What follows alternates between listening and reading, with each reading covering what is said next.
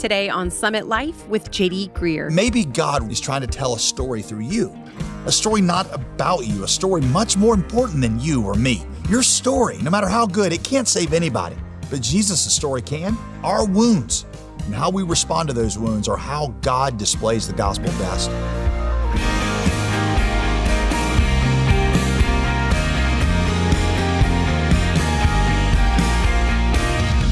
Welcome to Summit Life with Pastor JD Greer. As always, I'm your host, Molly Vidovich. One thing we're learning through our study in 1 Peter is that we're supposed to be different than the world around us. So what exactly does that mean, though, to live as a citizen of heaven and not of earth? Today, Pastor JD teaches us two crucial perspective changes that we must make in order to thrive in this world. Just two resolutions we need to embrace. That's it. In fact, today he calls them the Exile Resolutions. So let's discover together what they are. Grab your Bible, and here's Pastor JD. In 1 Peter, Peter is encouraging this scattered group of believers whose worlds have been turned upside down to grow up in their faith and to be the kind of believers that can endure in a hostile and chaotic world. We're going to pick up in verse 11 of chapter 2, where Peter is going to urge two crucial changes of perspective that we must have if we're going to thrive in this kind of chaotic world. I'm going to give them to you as two resolutions I believe that we need to make. Only two this weekend. The first one is this, verse 11. Dear friends, I urge you as strangers and exiles. That's going to be important context. As strangers and exiles, you need to abstain from sinful desires that wage war against the soul. Here's resolution number one. I will die to my need for instant gratification. Our sinful desires, Peter says, they wage war against our souls. They literally kill our faith. The Apostle John is going to tell us the same thing in his letter to the church. 1 John 2:15, love not the world, neither the things that are in the world. For all that is in the world, the lust of the flesh and the lust of the eyes and the pride of life, those are not from the Father, but they're from the world. He goes on, if any of us love the world, John says, the love of the Father is not going to be in you. Now, understand, neither John nor Peter believes that the world is all bad, that pleasures are bad, that Christians ought to be ascetics or prudes or monks or killjoys who refrain from all pleasures. I know some Christians who are like that, but that's not Peter and John. God loves the world, John taught us, and he created the world for our delight. And when we enjoy his creation, he is glorified. What Peter and John are warning about is a love for the world that replaces a love for God. John, in his letter, mentions three things. You saw them in that verse that are in the world that are always competing with God to be our master. The first, he said, was the lust of the flesh. The lust of the flesh tell us, feel good now. Whatever the cost, gratification of your physical desires is the only way to be happy, whether that comes from food or sex or creature comforts or whatever.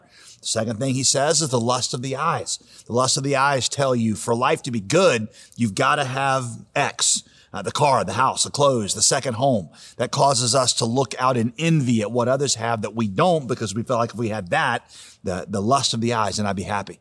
The pride of life says, to have worth, you got to be superior to others. You got to be the best at Y, or you must accomplish Z, because then people will look up to you and admire you, and you will be important.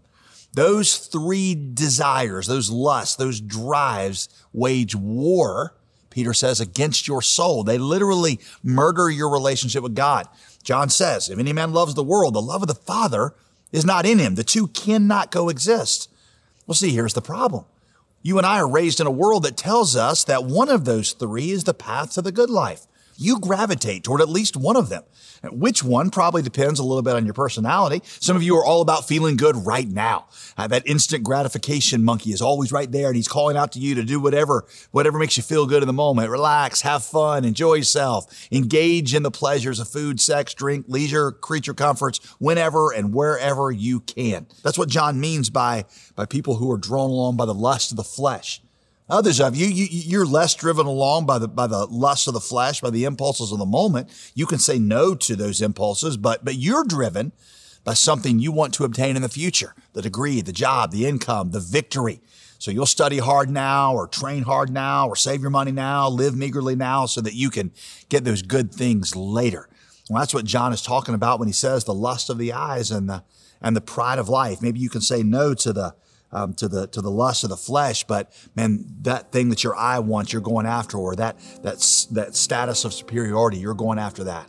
To all three groups, Peter tells us to lift our eyes away from the world altogether. In verse 11, he says, you're strangers and exiles. You don't belong here. The place you ought to be finding your satisfaction, your home, your refuge is not here anyway. And again, what Peter is telling you to do here is to expand your definition of instant gratification.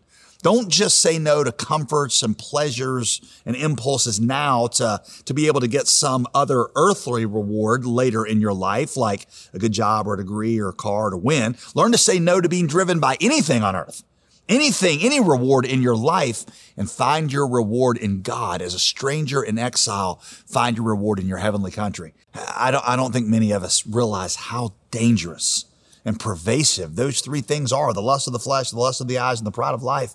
Our world is proudly and unashamedly driven by them. So let me say it plainly. If you're driven by the desires of the flesh, you just want pleasure or just want to feel good, or if you're driven by the lust of the eyes and you're driven by something you hope to obtain in the future, or you're driven by the pride of life, that desire to make a name for yourself, your relationship with God is being eaten away and your soul is being destroyed. These things wage war against the soul. At every point in your life, you're either driven by God or you're driven by one of those three things. You know, many people I find think that coming to Christ means mixing in a little religion, a little morality into your life. But coming to Christ means dying to those old ways of living. Dying to looking at physical gratification or material attainment or worldly acclaim as your source of happiness, and instead finding all of those things in God, your home, and in heaven, your eternal country. You see, by the way, this is why we fast, and it's why we give. Through occasionally depriving ourselves of food, for example, we're trying to break the hold of instant gratification on our hearts. Through generosity, we're trying to break the hold of material acquisition, the lust of the eyes as the captivating drive in our lives. Through doing those things like fasting or generosity in the power of the Spirit, we're training our hearts to give God more weight than our impulses or our earthly ambitions. There's nobody who is more miserable than the half-committed Christian. Freedom and joy in the Christian life is found only by surrendering all of yourself completely with abandon to Jesus. Okay, resolution number 2. I will replace the question of what impact does this situation have on me with how can I glorify God and amplify the gospel. Look at verse 12. Peter says, conduct yourselves honorably among the Gentiles so that when they slander you as evildoers, they will observe your good works and will glorify God on the day that he visits. Now, Peter, in the next few verses, is about to walk us through 3 difficult relationships that believers in his day found themselves in. The first was being subject to the leadership of non-Christian and sometimes unjust rulers. The second is being in the employment and under the control of an unjust master. And third, being married to an imperfect person. Peter says in verse 12 that we need to change our perspective on what the point and purpose of our lives is and what the goal in these relationships is. We are here, Peter says, to glorify God and amplify the gospel. For somebody who is a resident of this world, of course, what matters is that they get the recognition, the justice, the reward that they deserve here. But for somebody who is a citizen of heaven, what matters is how their situation prepares us and others for that home that is our real home. If your life were a movie, who would the main character in that movie be? I mean, in every movie, of course, there are major characters and there are minor characters. What happens to minor characters is not as important because the story is really about the major character. I've seen advertisements recently for the new Top Gun, and I am more than a little excited because Top Gun was one of my absolute favorite movies from the 1980s. The main character of Top Gun was who? Well, Maverick, of course. Tom Cruise is the main character in every movie he's ever played in. All right? Goose, in my opinion, was actually a better character. He's a better guy. But Goose's whole role in the movie is to die so that Maverick can develop convictions of his own and become the man his dad always thought he could be. Goose's story is tragic, but his story contributes to a larger story, and that story is one that turns out quite well. So ask yourself this: if your life were a movie, who would the main character in that movie be? You say, well, duh, me. And for most of us, that's true. But see, if you're the main character in your movie, then that means you're going to evaluate everything that happens in your life by its effect on you. How did this situation help me? Did it make me stronger? Did it make my life easier? Did I get what I deserve? But see, if Jesus is the main character of your story, then in everything that happens to you, good or bad, you ask, how can this contribute to his story? The point is not how things better benefit me or you. It's how do they help us tell his story better? In riches or in poverty, in prosperity or in pain, the question is, how can I use this to glorify God and amplify the gospel? When something bad happens, you might say, well, this is not very good for me personally, but how can this point people to the gospel, and how can I direct people's admiration to the Heavenly Father? You say, well, why would anybody want to switch out themselves as the main character of their movie? Well, here's why. Because one day the curtain on your life is going to close and the credits will roll. And if the story was all about you, well, then it's over. But see, if your story was bound up in his story and surrendered to his story, then that means that even after you leave this earth, you're going to get to participate and rejoice in a story that goes on forever and that always ends in victory. As strangers and exiles, Peter says, view your life through the lens of God's story. In all things, you should ask, how do I use this to glorify God and point people to the gospel? You're listening to Summit Life with Pastor J.D. Greer.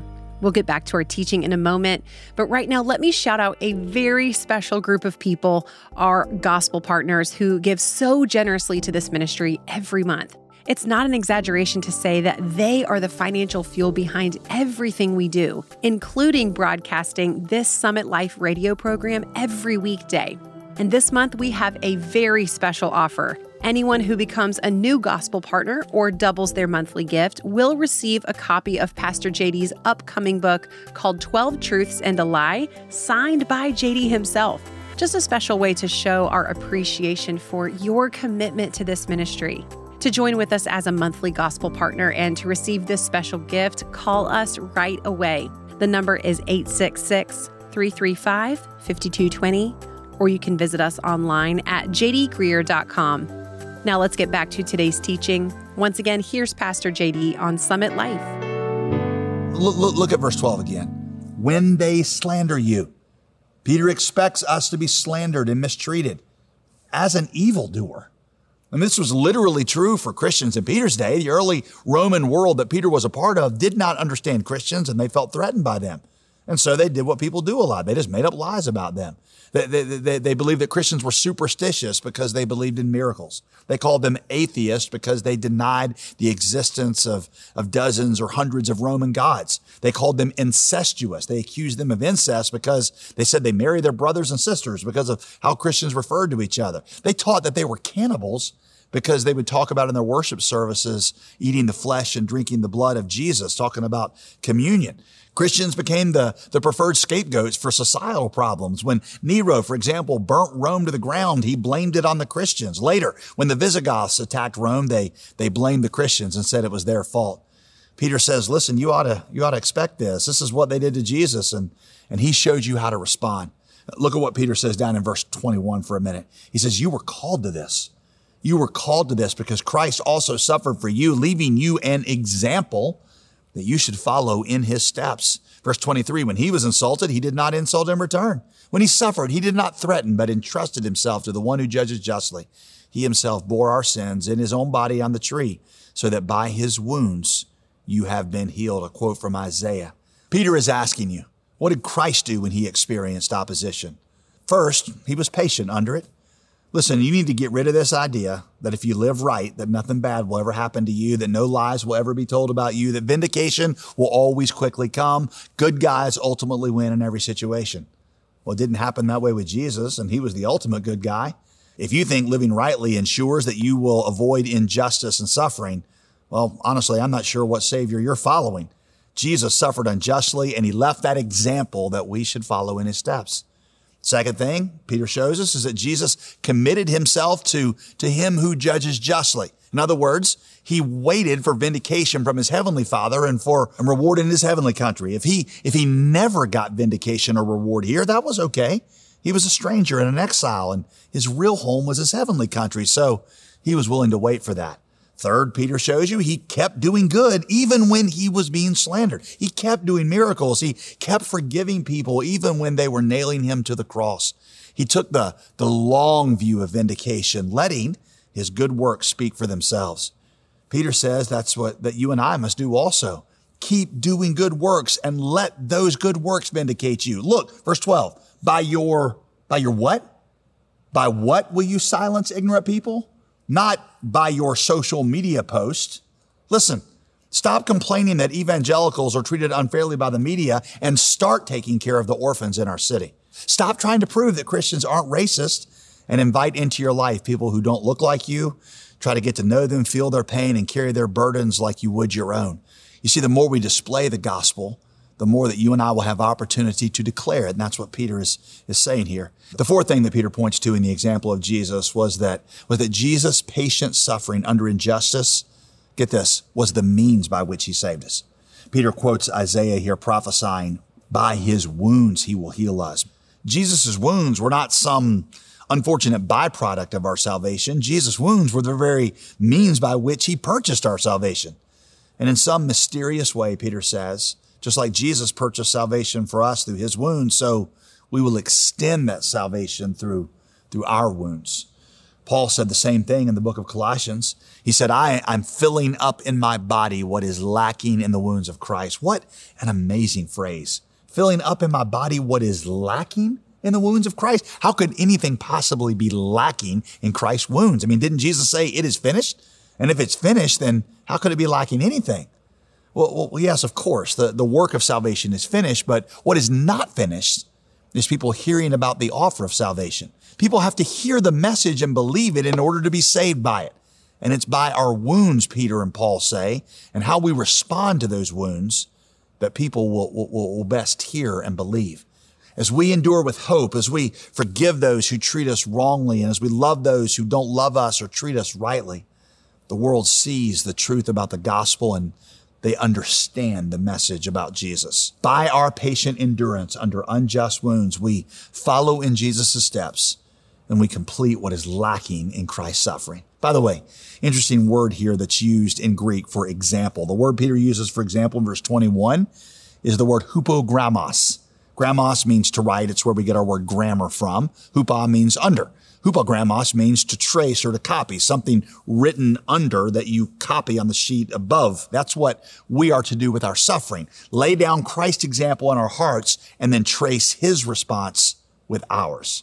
So let me ask you to consider, where might God be calling you to respond this way, like Christ, to some wound that you are enduring right now, to somebody who's treated you unjustly that you need to reach out to in love and forgiveness like Christ reached out to you? Where do you have a broken relationship? Is there somebody you're supposed to respond to with goodness like Christ did to put on display the gospel? Is there somebody that you need to put away your desire for vindication or vengeance with them and just love the person like Christ loved you? When Christ died on the cross, it was 100% our fault, not his fault, but he kept loving and he kept coming toward us. Where do you need to do that with somebody else? Where do you need to bear patiently somebody's wounds towards you and just pray like Jesus did? Father, forgive them because they don't really understand what they're doing. You see, maybe God right now is trying to tell a story through you, a story not about you, a story much more important than you or me. Your story, no matter how good, it can't save anybody, but Jesus' story can. And what greater honor than to have our little lives contribute to his eternal story, to have your story point somebody to his story to find eternal salvation. Our wounds and how we respond to those wounds are how God displays the gospel best. By the way, I always want to say this when I talk about these things. I never mean by this, and neither would Peter. I don't mean keeping yourself in an abusive situation. If that's where you are, then you should reach out for help. What Peter means is constantly loving and never ceasing to forgive those who have wronged and mistreated us. So, to conclude, as strangers and exiles, Peter says, we set our sights on different goals than the world. What is your ultimate goal in life? Now, I was reminded this week of one of my favorite missionary stories that I think perfectly illustrates the change of perspective that Peter is calling for here. It's a story you might never have heard. His name was Count Nicholas von Zinzendorf. Old Nick was born into a noble family of privilege in Dresden, Germany in the early 1700s. As a count, he was expected to take over his family's wealthy estate one day, which basically meant that he would do very little and get lots of money for it. His life was destined to be one of leisure, pleasure, and prestige. But shortly after his 20th birthday, Zinzendorf was visiting a really famous art museum in Dusseldorf where he was gripped by a painting called Ecce Homo, which is Latin for Behold the Man. The painting depicts Jesus just moments before the crucifixion, beaten, bloodied, wearing a crown of thorns. In the painting, below Jesus, the painter, Domenico Fetti, had put these words into the mouth of Jesus. All this I've done for you. What have you done for me? Zinzendorf wrote about being profoundly struck by that statement and that painting. He was gripped by the brevity of life, by what Jesus had actually done for him and the urgency of the gospel. In that moment, Zinzendorf knew that he could no longer pursue a life of leisure and call himself a faithful follower of Jesus. So he began to use his massive estate to train and send out what became hundreds, even thousands of young 20-somethings from around Germany to carry the gospel around the world. Eventually, he would give away the vast majority of his fortune. One night in 1727, a small group of them prayed all through the night for God to start a movement through them that no one could ever stop. And then they literally never stopped. I mean, literally, morning came and they began to pray in shifts around the clock. That night in 1727 birthed what became known as the 100-year prayer meeting, around the clock prayer chain that continued for more than a century.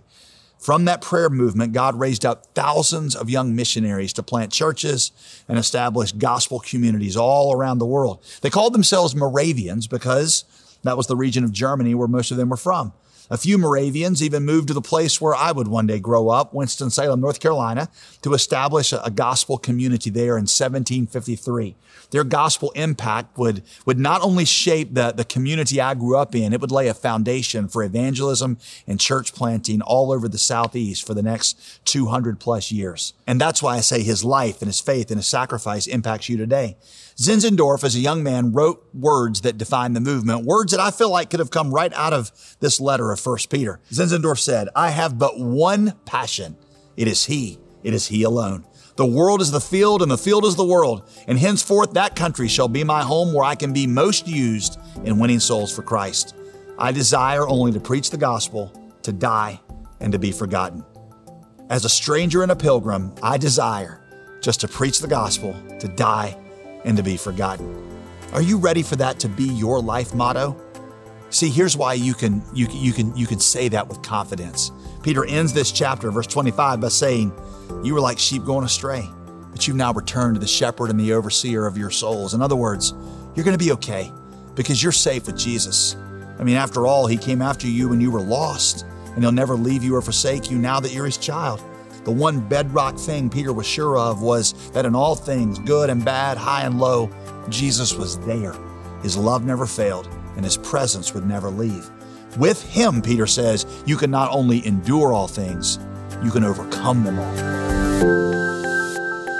Let's start a little early on our New Year's resolutions. Ask Jesus to help you live as an exile, dying to your need for instant gratification, and be willing to wait until eternity for vindication and reward. One of the things I love the most about the teaching this month on Summit Life, Pastor JD, is how shareable it is. Every day is a message of hope or encouragement that I feel like passing on to someone else. Well, thank you, Molly. I do hope the sermons we share in the program inspire each of us to pass the gospel on to others. I mean, that's kind of the whole point, is that we're not just a reservoir that this river of life flows into. We want to continue to be a river, and it flows from us to others. Yes. And so what we try to do here at Summit Life, and I'm sure if you've listened to us for a while, you've picked up on this, is we want to set you up for success in a way that enables you to multiply, to share the love and the hope of Christ with others. And so give yourself a chance to be used by God. That is why I am thrilled, Molly, to introduce a fantastic resource that we've put together just for you. Picture this, okay? A set of Christmas greeting cards that are going to be adorned with inspirational verses on the front, but left blank on the inside for your personal touch. You know, the power of a simple card should never be underestimated. It's one of my family's most important Christmas traditions. So don't wait. I would invite you to head on over to jdgreer.com, get a sneak peek at what these honestly, truly beautiful cards look like, and reserve your set today. To get your set, call us now at 866-335-5220. That's 866-335-5220, or you can always visit jdgreer.com. I'm Molly Vidovich. Thank you for being with us today. The Bible clearly calls believers to submit to authority, but what about when those in places of power are morally corrupt? Find out Thursday on Summit Life with J.D. Greer. Today's program was produced and sponsored by J.D. Greer Ministries.